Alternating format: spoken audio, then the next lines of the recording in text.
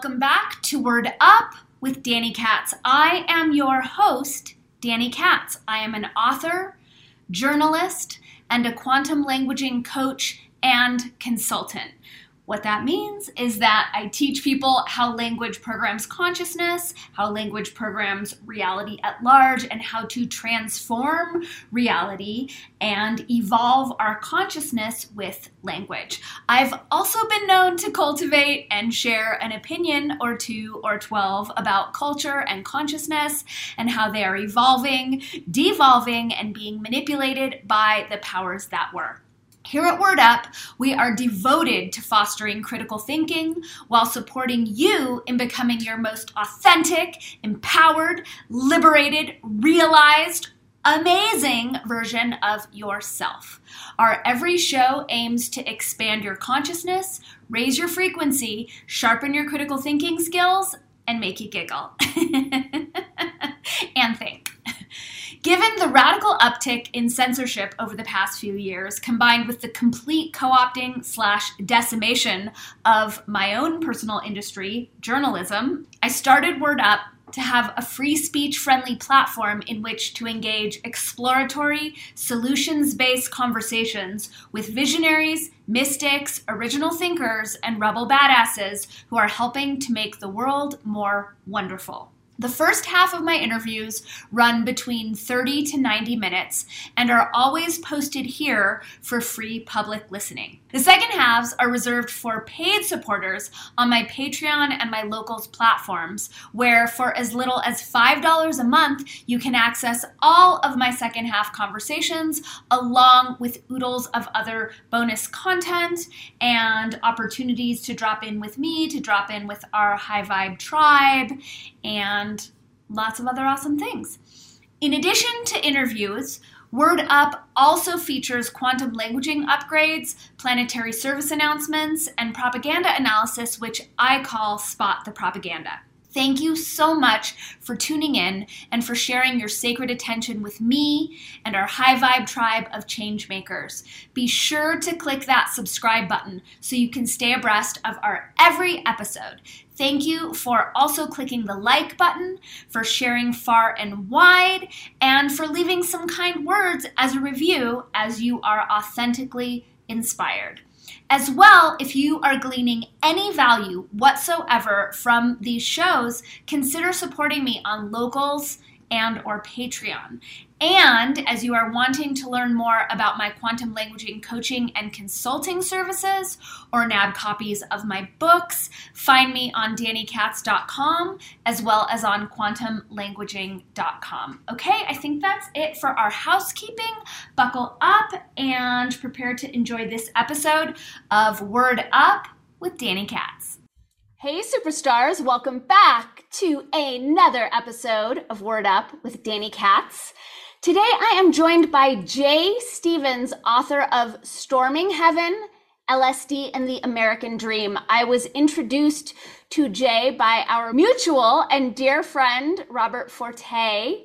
And I was so excited to have Jay on to dive a little bit deeper into the psychedelic op that you guys know I love exploring, unpacking, and attempting to make sense of. And we also got into the origins of language. It was a fun conversation with a very, very smart, multidimensional thinker. So before we dive in, I'm reminding you to click the subscribe button as well as the notification bell, which may or may not work given how much Google fears me and all of my fun guests. Before we dive in, I'm reminding you to click that subscribe button, to like, to share, to comment, to click the notification bell so that you can be notified of my every next podcast drop, Words Are Matter drop, all the videos. You will be notified. As well, I'm reminding you that my show is structured in halvesies, which means the first half is free to the public on all of the audio podcast platforms,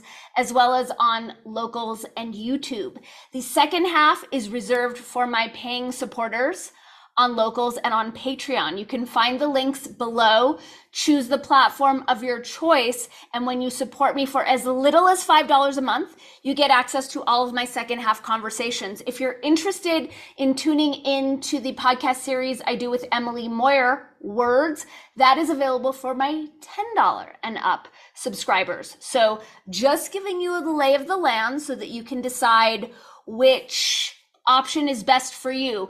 Keep in mind that this podcast is a true labor of love. No one is paying me. I don't have any advertisers. I don't get YouTube advertisement. All of those things tend to affect what those sponsoring the show think that I am allowed to say or not to say, because freedom is always my priority. I am rolling with your donations. Your donations are what keeps this podcast afloat and allows me to continue to make video and podcast content for you. So if you are gleaning any value of what I am sharing here, then consider supporting me on Locals, on Patreon. If you want to offer a one-time donation, there's also a link below for that. Okay, that does it for housekeeping. Buckle up and prepare to enjoy my conversation with Mr. Jay Stevens.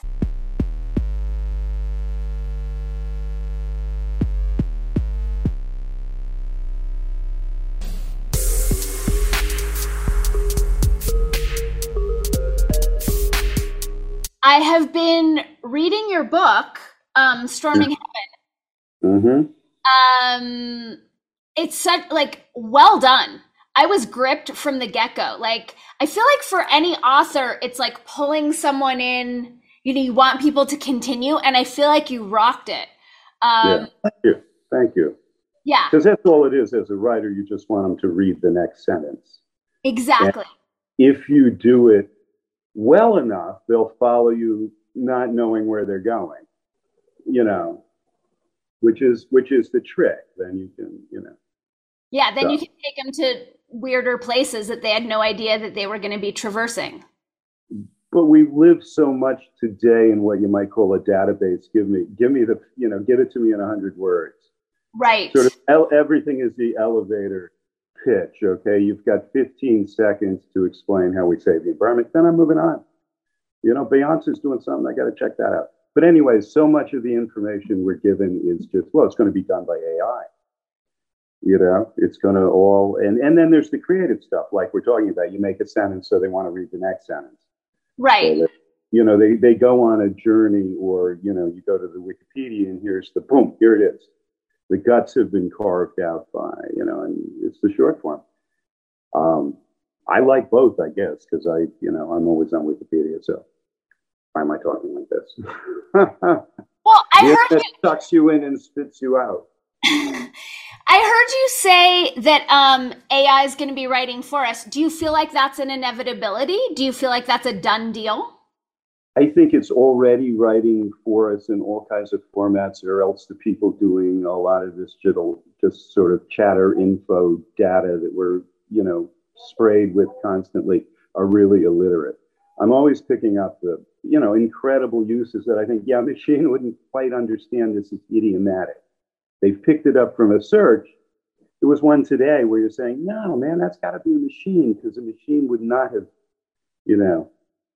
figured out that this is actually an idiomatic phrase. So, that was enough. You don't have to go anyways. So, I think Hollywood is thinking, these guys that are paying themselves $500 million a year are thinking, man, we don't need any of these asshole writers anymore. And if we could get rid of the actors, I mean, we hear that going on, but I also, because I know one of the things that you and I are going to talk about today is language, right? Where language comes from, how language works. And I feel like this is one of the tricks the social engineers use, is that they get those at the forefront of information gathering or truth hunting, to pick up little pieces. And then we speak about it as though these are definitive done deals when they may just be potentials or plans. And I feel like it's our definitive declarations of their plans that then drives them forward and gives them life. And we forget that we could just say no. Right. Well, we can't. I mean, we can't say no. I mean, I think that's what's, uh, in a little sense, storming heaven. So the 60s was a moment when the youth in particular said, no, not going to Vietnam, not going to go get a normal job, not going to dress like that, not going to, on and on and on, not going to like farm with a tractor, I'm going to use horses. So it was like a profound no. And we can get into that. Otherwise, the ability seems to be lost, Steven As in, Spielberg. like, individual ability to say no? Yeah, I think so. I mean, even to get angry at the correct targets, is always baffling when I sit in a group of a number of people, and it gets to be the kvetching about our everyday lives and how they suck, and the ability to like find the enemy is amazingly slippery. What do you think it is that differentiates those who do say no and the majority who seems to have lost that ability or to even get angry? Like, have they it's interesting. It's interesting. I mean, and this goes into other areas. So, the most profound people saying no to sort of, America as we know it are the Amish. I mean, and some of there was about the Hutterites. I mean, there was a whole bunch of them that in, the 1830s and 40s, looking at industrial America, America moving into the industrial modern capitalistic age, said no, profoundly said no. So I think it helps to have a spiritual basis. Mm-hmm. So even, if you say that these are the people on the right, the fundamentalist Christians, their faith gives them the ability to say no to a whole lot of things. Right. Yeah. On the left, there's a new age spirituality, if you will, that I think you can, I mean, if you have a spiritual base, if you're a Taoist or whatever, that's almost what you need. I don't think, it can come from anywhere else than from down in the spirit of the person. That's, well, that makes sense.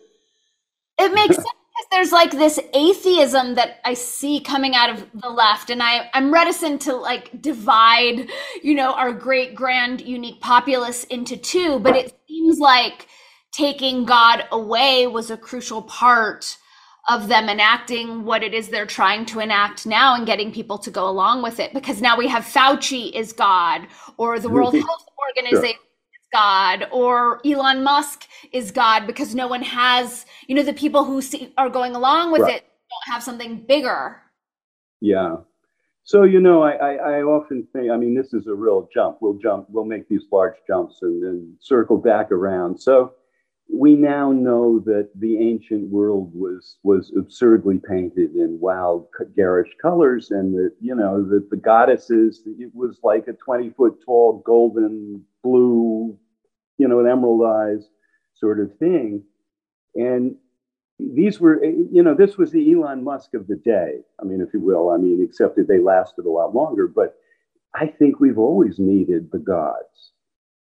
Maybe there was a period in the 1800s with those guys, or the 1700s, when they didn't.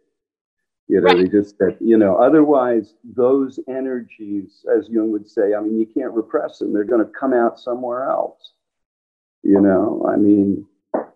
And I think that they come out and also we have a profound media that sort of, feeds off the idealization of celebrity and this insane world that we're involved in, where I once gave a talk at the local church, and my context was local knowledge, and how it was at the moment when Tom Cruise was getting divorced, and saying it's really an impoverishment in some sense that we know much more about Tom Cruise's woes and lamentations than we do about our neighbors, which is, and talking about my people who had been in the town for hundreds of years, and they had all the local gossip.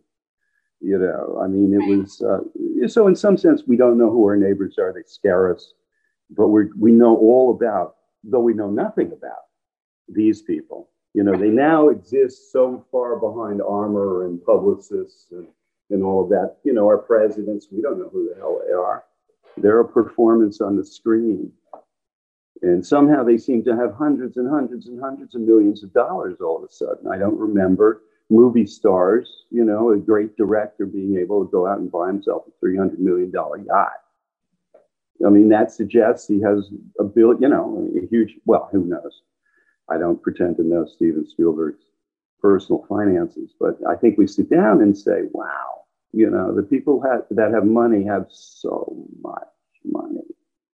So much money. And it's so odd to me that, like, in terms of structuring a culture, that we place people who are paid to pretend above teachers, above people who risk their lives to keep us safe. Like, and then this actor strike, it's like, I don't give a shit.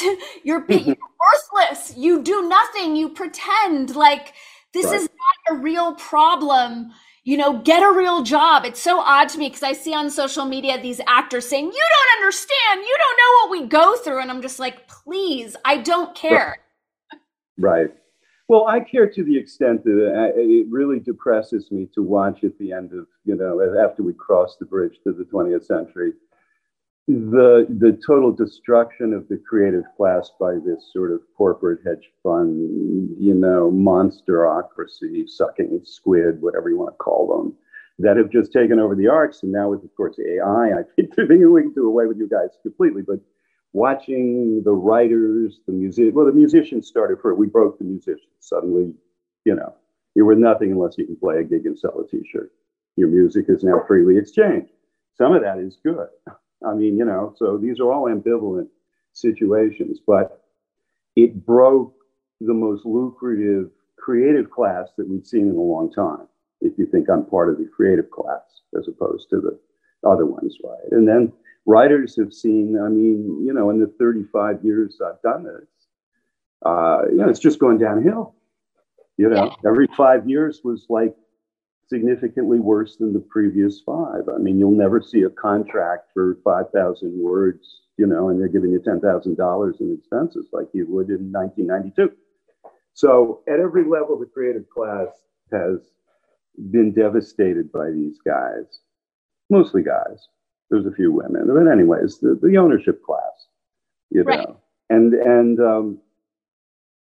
that depresses me because I think we, the creative class, there must be some goddamn way we can swing together, you know. Well, I think and something about this appalling situation. But, yeah. Yeah, I mean, it's been, my experience of it is as a journalist and a writer, and even as an author writing books, and, you know, the goals that I held for myself 20 years ago as a writer, and now that I know what I know, and adjusting of like, that world is gone. Those publishing contracts are gone. Those publishing houses don't work that way anymore. But it's weird with the AI because I've seen the level of quality of writing, you know, on big screen and small devolve so rapidly in the past few years. I'm like, who cares if it's AI? It's gotten so terrible. And I wonder about the actors and the directors and the writers who were in the business before it was terrible, but are now participating. And I'm wondering, like, how do you sleep at night? How are you signing on to these projects that are clearly propaganda psyops disguised as entertainment? I think you're a hungry shark, you know, and there's only the blood in the water, the gobbets of meat are getting smaller and smaller, unless, of course, you're the ones, you know, there's always the one success, you know, that's huge, that in some sense keeps you going. There's always the Taylor Swift. Well, she came up from the whatever. So, you know, within this you know, soup kitchen that most of the creatives live in, there are a few Versailles. You know, there's enough Versailles to keep you hoping, to keep you thinking maybe the next one. But I think what the strike is sort of saying is that, no, they're moving quickly to dry up any of our, you know, dollars. I'm now seeing royalty checks of like 99 cents. You know, it's just like, you know, there's been wherever the money was, it's no longer flowing to you. Right. You know, there's none for you anymore. And I'm getting $500 million for last year's whatever I did at Netflix or whatever. mostly, from the viewer, you're looking at it and saying, this is dreadful shit. I mean, have you guys lost your ability to tell a story? I mean, the hundreds of millions of dollars are flowing out. You're taking the Lord of the Rings and you're coming back with this. Right. I mean, these are guys they've all gone to screenwriting. I mean, really? That's what astonishes me is how bad the product is. It's shocking. It's really, really shocking. And like, I'm embarrassed for everyone who is involved in what they're putting out now. But I also think it's like, we need to find a middle ground. Like royalty residual days, those are gone. Those were the glory days. And I had my own glory days, like writing for the LA Weekly and getting paid well to write about whatever I wanted. But it's like, which was a good paper. I mean, the LA Weekly is like, it was. Yeah. I mean, it pleased me to see that you'd written for the Weekly, because one of the things that came out of the psychedelic movement of the 60s, whatever position the black bureaucracies had in all of it, was this sudden explosion of let's make a newspaper. Kids, right. Let's go out and put on a newspaper. In the LA Weekly, as it should be in LA, was one of the greatest. Yeah. I mean, as soon as you got successful, I mean, you're bought and there it goes. The underground press sort of, didn't stay underground long. Right. I think it's demanding that we get scrappy and like literally everything going on right now, pull ourselves out of the established creative systems. Like I would love, here where I live in Santa Fe, it's like there's such a lock on the Weekly here and the New Mexican. Like there's such globalist control. And I'm talking to people all the time, like, let's start our own weekly. Let's start our own paper. Yeah. The writer's strike, it's like, make your own stuff. Like, let's take our power out of these systems. Exactly. I don't see another way. It's one of the things, one of the effects I think that LSD had back in 66, 67, 68, and a lot of kids. It just said, you can do this. You don't need that shit. Start your own newspaper. Find a mimeograph in the church basement and go from there. And, so it was that kind of spontaneous enthusiasm to do things that would annoy the establishment that like just rocketed through. Well, adjacent to it, all of the like groups of boys, testosterone-filled teenage 60s boys who put down their basketballs and picked up bass guitars. Said, well, we're going to be the Beatles or the Rolling Stones. This happened, I remember I was probably 10, 11, but I remember when it happened in my little town. Suddenly there were all these 17-year-old boys who had bands. There was like 4 or 5 of bands. That's awesome. And people making music. And when people start making music, that's another sad thing. I mean, you look back at that explosion. When people start making music, you're in a powerful moment. You're in a revolutionary moment if suddenly it gushes up. A Bob Dylan is singing, a Grateful Dead is coming together. I mean, so I don't know if you can confect revolutionary moments like this. I mean, we sit here and we look back and we say, how did we get that Kool-Aid? What's in the Kool-Aid? Right. I'm not sure it's ever been duplicated since, but you realize that if the curtains pull apart, you can do a whole lot of things with group energy. Yeah. It's like, oh, I'm sorry. I didn't mean to interrupt you, Jay. Go ahead. No, we'll leave it at, how do you get group energy going? Well, it reminds me of, the fear and loathing when Hunter talks about the high water mark and seeing it recede, right. Which when I read it when I was in grad school, it like devastated me. And I think he was really onto something because we've become so inured and so comfortable. And now all of the young rebels are aligning themselves with Target and Coca-Cola. Yeah. And it's like everything, ideas of success, it's not like it was in the 60s, like freedom, make good music, turn on. It's like become a billionaire and get a jet. Right. And it's like, we can't have both. If you're going to do it yourself and be free, then we're going to forfeit being, that billionaire. Well, this gets us back to the storming heaven. I mean, and I brought that book out in the height of sort of drug war too. When did you write that book? I wrote it in the late 80s, published it in 87. Okay. Just as Bush came in and ramped up the drug war again. So there were book chains, not Borders and Barnes and Noble, but some of the others, they refused to carry it because it had LSD in the title. Really? Yeah. If I'd not had it in the title, they would have carried it, but because it was so prominent. Oh yeah, no, there was such an extraordinary demonization. I mean, the Nixon's drug war existed because of LSD and maybe pot, but particularly LSD. So to suddenly see it spin on a dime and move up here to 2020, 180 degrees from what it was when I published the book. Right. And is fascinating. So it's fascinating for me who sort of, immersed myself in the first episode. So, and if you think it was a CIA operation in Psyops 1, that I think went badly off the rails, and Storming Heaven sort of zones in on the comedy of, what happens when you take the most materially, generation, perhaps in the history of history, the baby boomers, the post-war American baby boomers, and give them an experience that makes mockery of all of this material desire.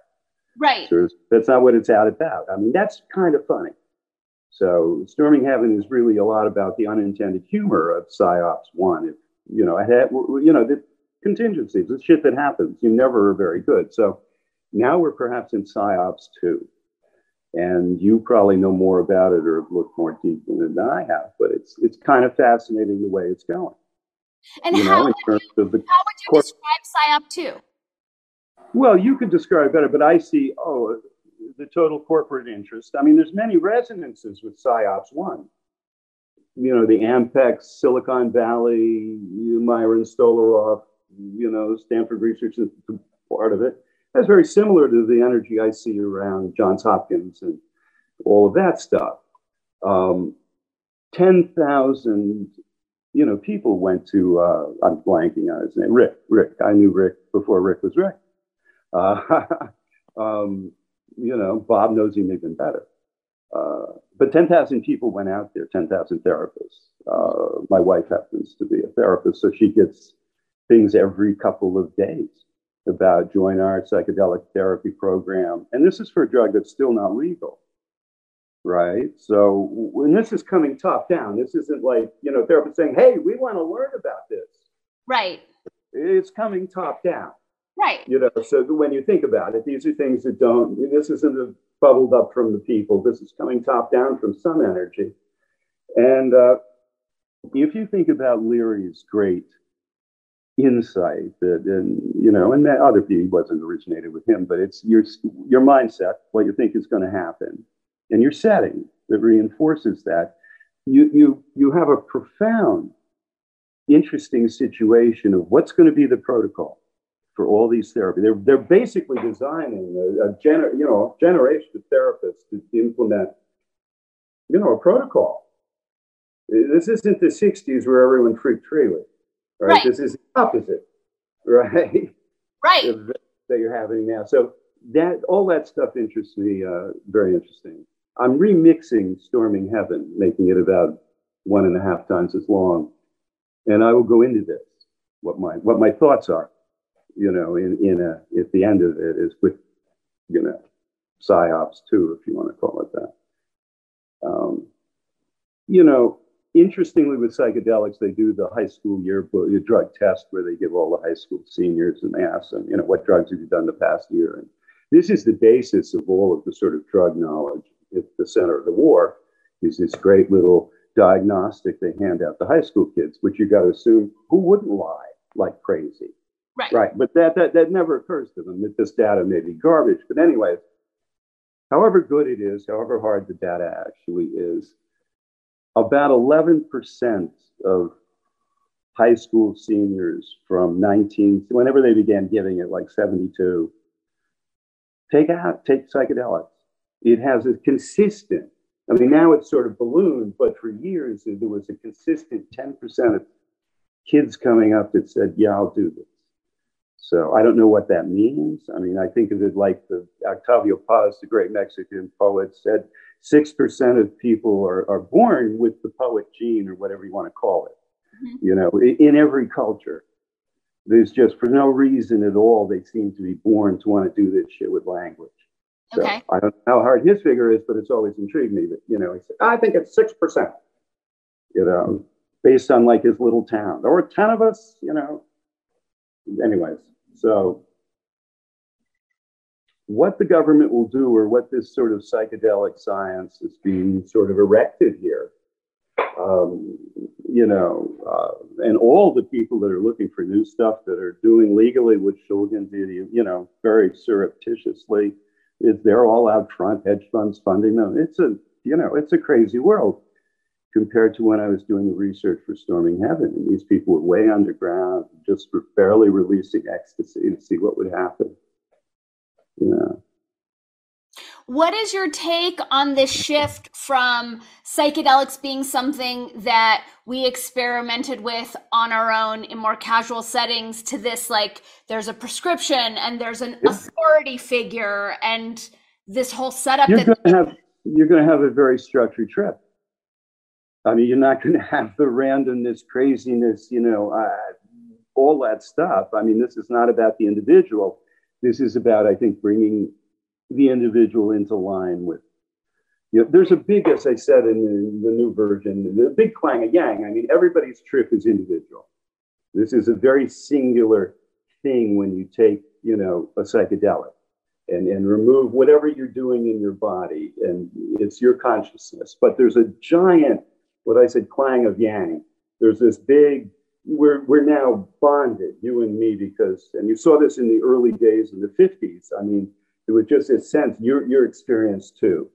And that became like a little, you know, Masonic ring, you know, experience. Yeah, wow. You know, and then a whole different conversation and you know, thing would happen. So all of that is being taken away. Now, they tried this in the 60s. Leary had this very, you know, he had this whole thing, maybe 61, 62, his whole, we should have like Howard Johnson's. I don't know if you remember Howard Johnson's, the restaurant chain. Well, it could be any chain, but the idea is like you check in, you know, you got this big Chinese menu of consciousness, you know, and you want to do this one and this one. I want to lift those imprints. See, we talk about your imprints, right? That's an important thing for what we're talking, imprints, right? Because you could put an imprint into. Well, Leary has a whole lot. I haven't read his thing about him lifting your imprints, right? Okay. Now, you might say that the people that might be, you know, organizing the thing are not really interested in lifting your imprints. They're interested in imposing them, which can happen too.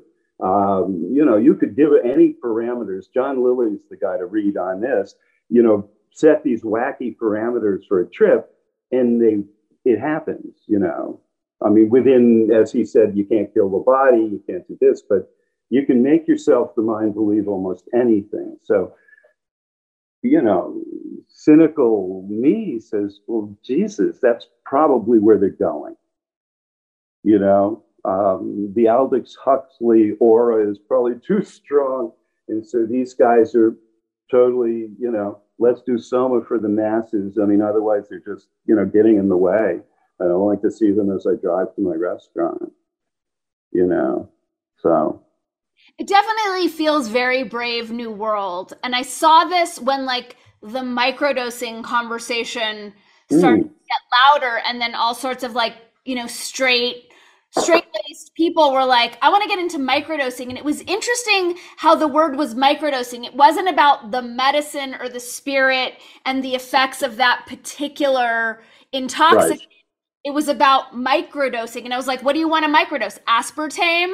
Like cashmere? You know, like that's a verb that has nothing to do with an actual psychedelic or an entheogen. It just seemed like it was a cool thing for people to say they were doing.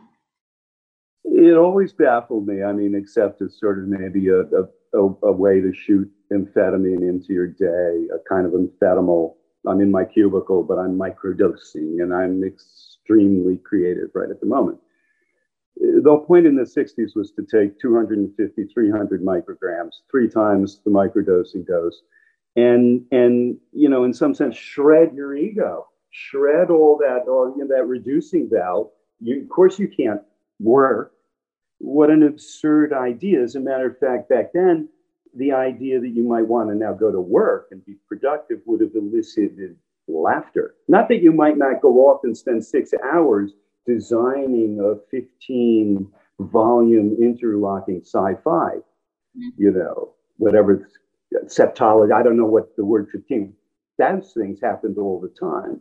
So again, it comes down to an interesting thing about desire. Desire is very hot right now with the you know, theorist Girard. So there's a lot of, Peter Thiel is a big Girardian, and like, how do you manipulate desire?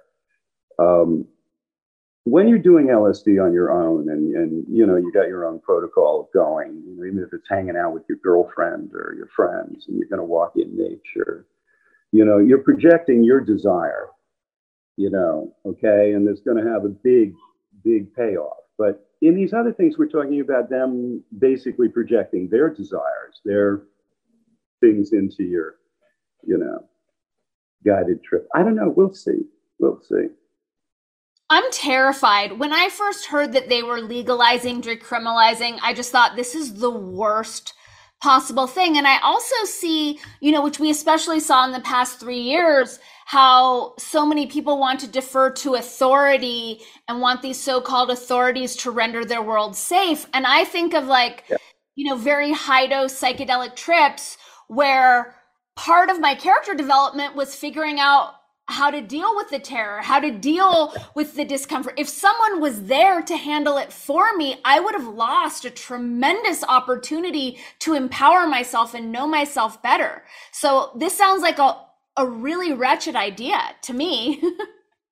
Well, like, it's not original with me. It's Terrence McKenna, you know, said it.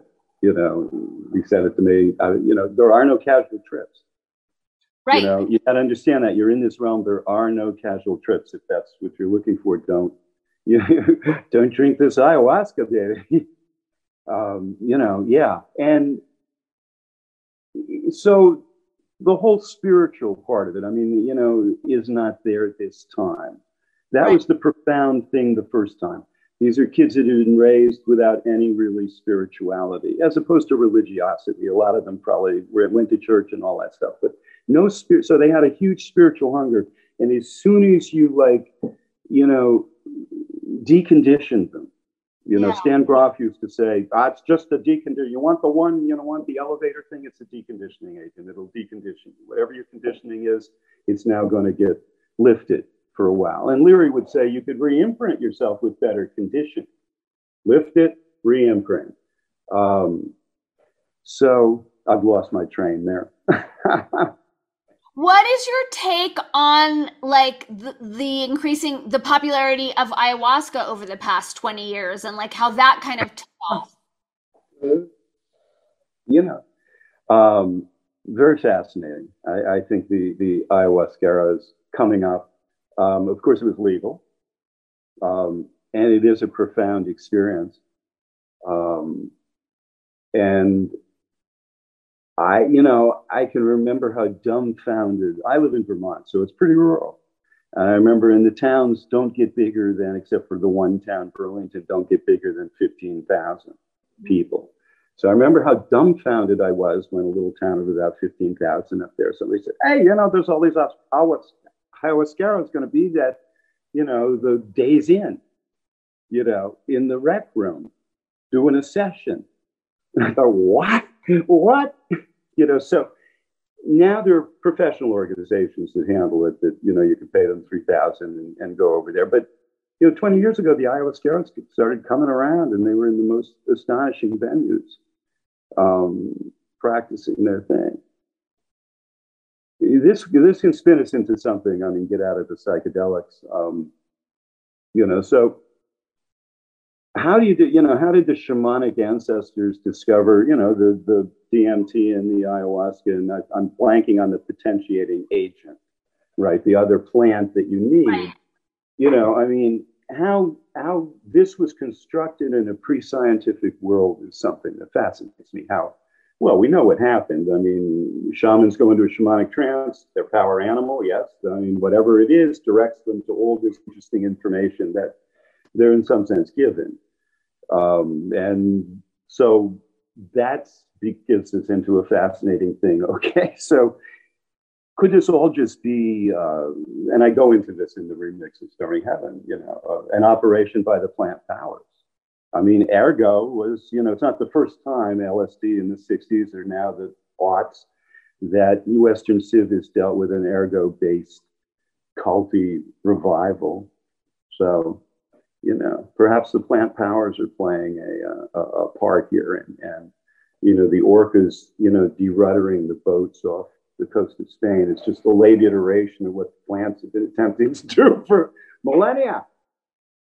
Yeah, and it has me wondering, like, what's operating through the plants, because I know so many people, and this has happened to me, like, I have a very good relationship with ayahuasca, and when I've sat with her, she'll try to convince me to, like, take her on as my mission. And, like, I know so many people, I have to go to the Amazon, I have to start a school, and I'm like, she's trying to control you. She doesn't care about your dharma. She wants you to accomplish her mission.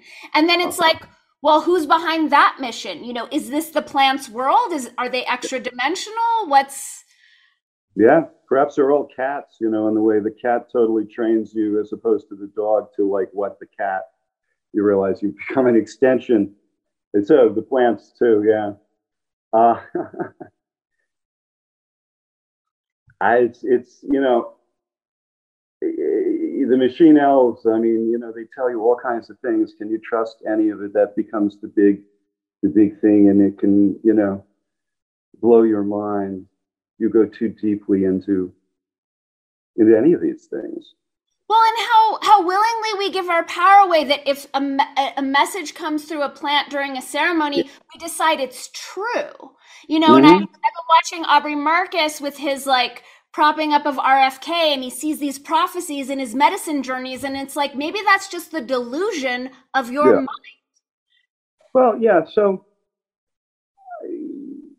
the Society for Psychical Research sprang up in all the European countries, but England, America, and William James ran it here in America. And I was just reading, sometime I downloaded the proceedings, right? And they had this totally boring woman named Mrs. Piper that they could never prove she was a fake. And they were, in some sense, there to find the real ones by proving the frauds. So. Okay. And she was a totally boring, uninteresting woman that seemed to know all kinds of shit. And when she was in that state, had profound psychological insight and seemed to be operating from a totally different mind. Because they have just all these, her talking, and you said, who the hell is this? Because it's not, and that's what they all said. They said, here's this, like, totally boring woman, but she seems to know shit. She knows stuff all about your past. She packages it in a wonderful psychological thing. So James and his boys could never break her. And I don't know. It's all very bizarre to me. I went to, years ago, when I was a journalist, I went to cover one of the early channelers, the 10,000-year-old warrior, whatever. And the woman that was channeling it was this small little woman. And then suddenly she, and she was mingling, sort of drinking the cocktail. Everyone was drinking cocktails and stuff before. And then she went and did her thing. And this, like, booming Arnold Schwarzenegger voice came out of her little body. And people lined up. And I remember the guys right in front of me, that you could ask one or two questions. So they humbly sort of, after she'd made her little rap about the general situation of the times, right? Everybody went up and asked a question. And this couple in front of me said, did we know each other in a different life? And she said, yes, you did. You were the girl in the thing. You were like, your father had a stable. And she turned to the other guy and said, you were the village idiot. And she was nice to you. She was the only one in the village who was nice to you. So I come up and I'm trying to think of something. So, when am I most creative? And this Richard goes, when you change your shoes. And that was my answer. So it was a totally bizarre, interesting, how do you fucking explain? Again, it was the same thing. This was sort of not a very interesting person. She seemed to go into a theatrical transformation and gave really interesting, amusing stuff for about 40 minutes, 50 minutes. She performed, pretty good. So, Did it resonate with you when she said when you're changing your shoes? Yeah, it kind of did. Well, that's private. Okay. I Okay. talk about my feet with anyone. No, it did. It actually did. And I thought, oh God, she's right at some level, but what does that mean? I may go to my grave now, pondering this strange person. David, when you change your shoes. Yeah. I mean, don't get me wrong. I know experientially profound wisdom absolutely can come through various substances and journeys. And at the same time, like it's still being filtered through our mind. So it goes back to how well are we onto ourselves and our defense mechanisms or our strategies, and also just seeing how I think one of the primary issues plaguing our culture is this need for an authority figure, an external authority to tell us something. And so even on a solo medicine journey, you know, it's going to be on me to decipher, wait a minute, is this just my ego getting in the way? And do I need to get around this? But if we have some authority there, as seems to be, Sure. being prescribed by what's coming through the, you know, psychotherapy community, then again, we're going to get further and further away from really knowing ourselves and mastering ourselves. Right. Right. So yeah, what we talked about earlier, you know, a lot of people scared of taking psychedelics. There's the 10% in the everything they're saying, bring it on. I'm excited about this, you know, and then there's the 90% of which probably another 30% would love to do it, but are too scared. And same probably the numbers back in the 60s. Right. I'd love to do that. And so now you've handed them a way to do that. But why would you do that? I mean, what's in it? You know, who profits? We want to know. Who's going to profit from the fact that suddenly 30% of the people are going to get this experience? It's been demonized since, you know, 1967. Since it first exploded into national consciousness. Why have they suddenly decided, no, this is a good thing now?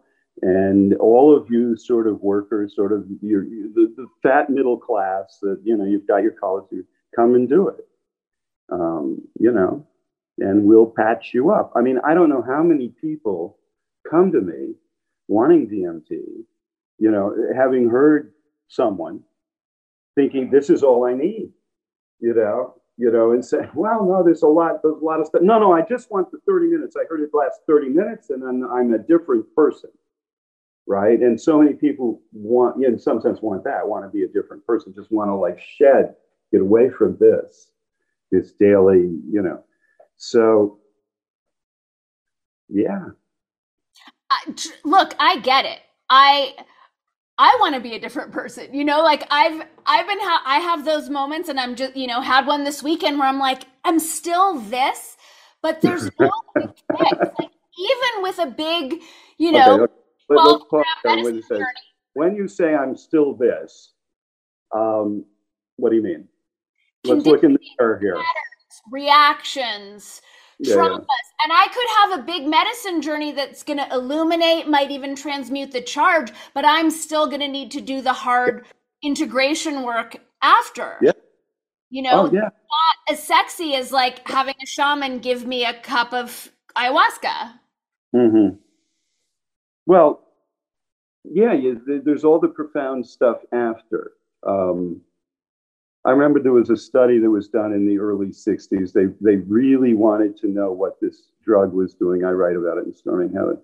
And they found, you know, they went out and found some Mormon kids that were so far from all of the set and setting. You know, they'd never heard of Tim Leary. They'd never, you know, they had no idea what was going to happen. They gave it to them and they discovered, and then they ran them for about a year through all of these personality tests and all of that stuff to see what was really going on.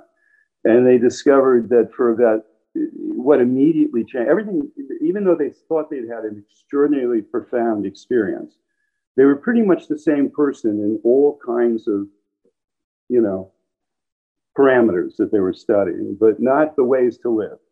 You know, that was way off the map. It was a profound change in how do I want to live, you know, where you might have said money's important to me and I want to have a job where I'm recognized for, you know, whatever.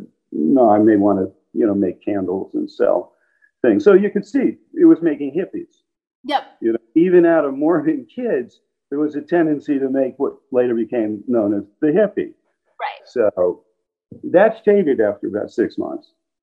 One trip, about 6 months, you know, you were no longer having those ideas. So I think for Psyops, one, this was all profound, useful data. Mm-hmm. And then there's been like this 30-year interregnum. Well, I don't know what kind of cogitation has gone on in those parts, if it's gone on. But, well, I mean, I think it has. Not perhaps as much as Bob, but I think, you know.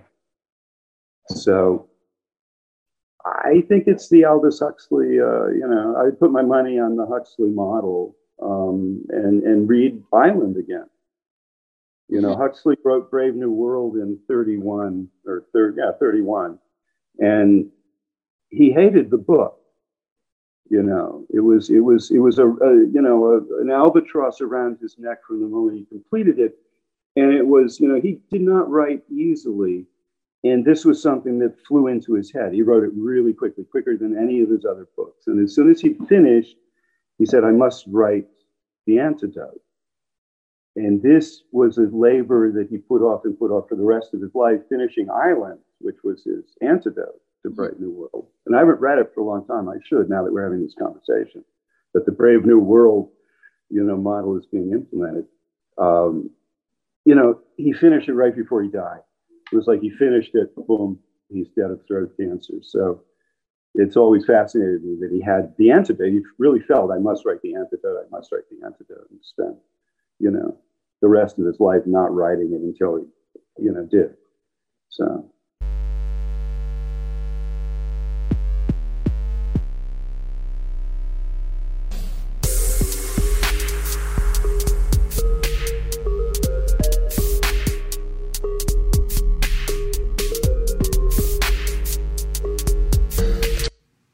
Thanks so much for tuning in to this latest episode of Word Up with Danny Katz. I am reminding / thanking you to and for clicking that subscribe button, for liking, for sharing, for commenting, and for leaving some kind words as a review as you are authentically inspired.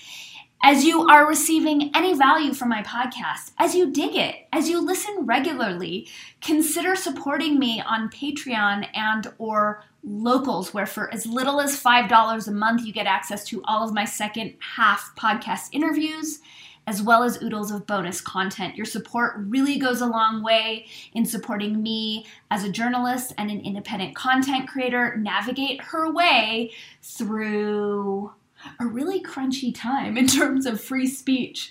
And as you are wanting to learn more about my work in the world, my books, my products, my quantum languaging, coaching, and consulting, you can find me at dannykatz.com as well as quantumlanguaging.com. And if you're not down with a membership patronage platform and want to send me a one-time donation, you can use the Bitcoin link if it actually appears on your podcast listening platform. You could also send me a one-time donation by way of PayPal at dannykatz@pm.me, or by way of Venmo, where my username is Sadie Bloom. Again, your support means the world and makes a massive, massive difference when it comes to continuing to share this work with the world. Thank you for sharing your sacred attention with me. Thank you for remembering that you are omniscopic amazingness and for having a rockin' day. See you next time, superstars.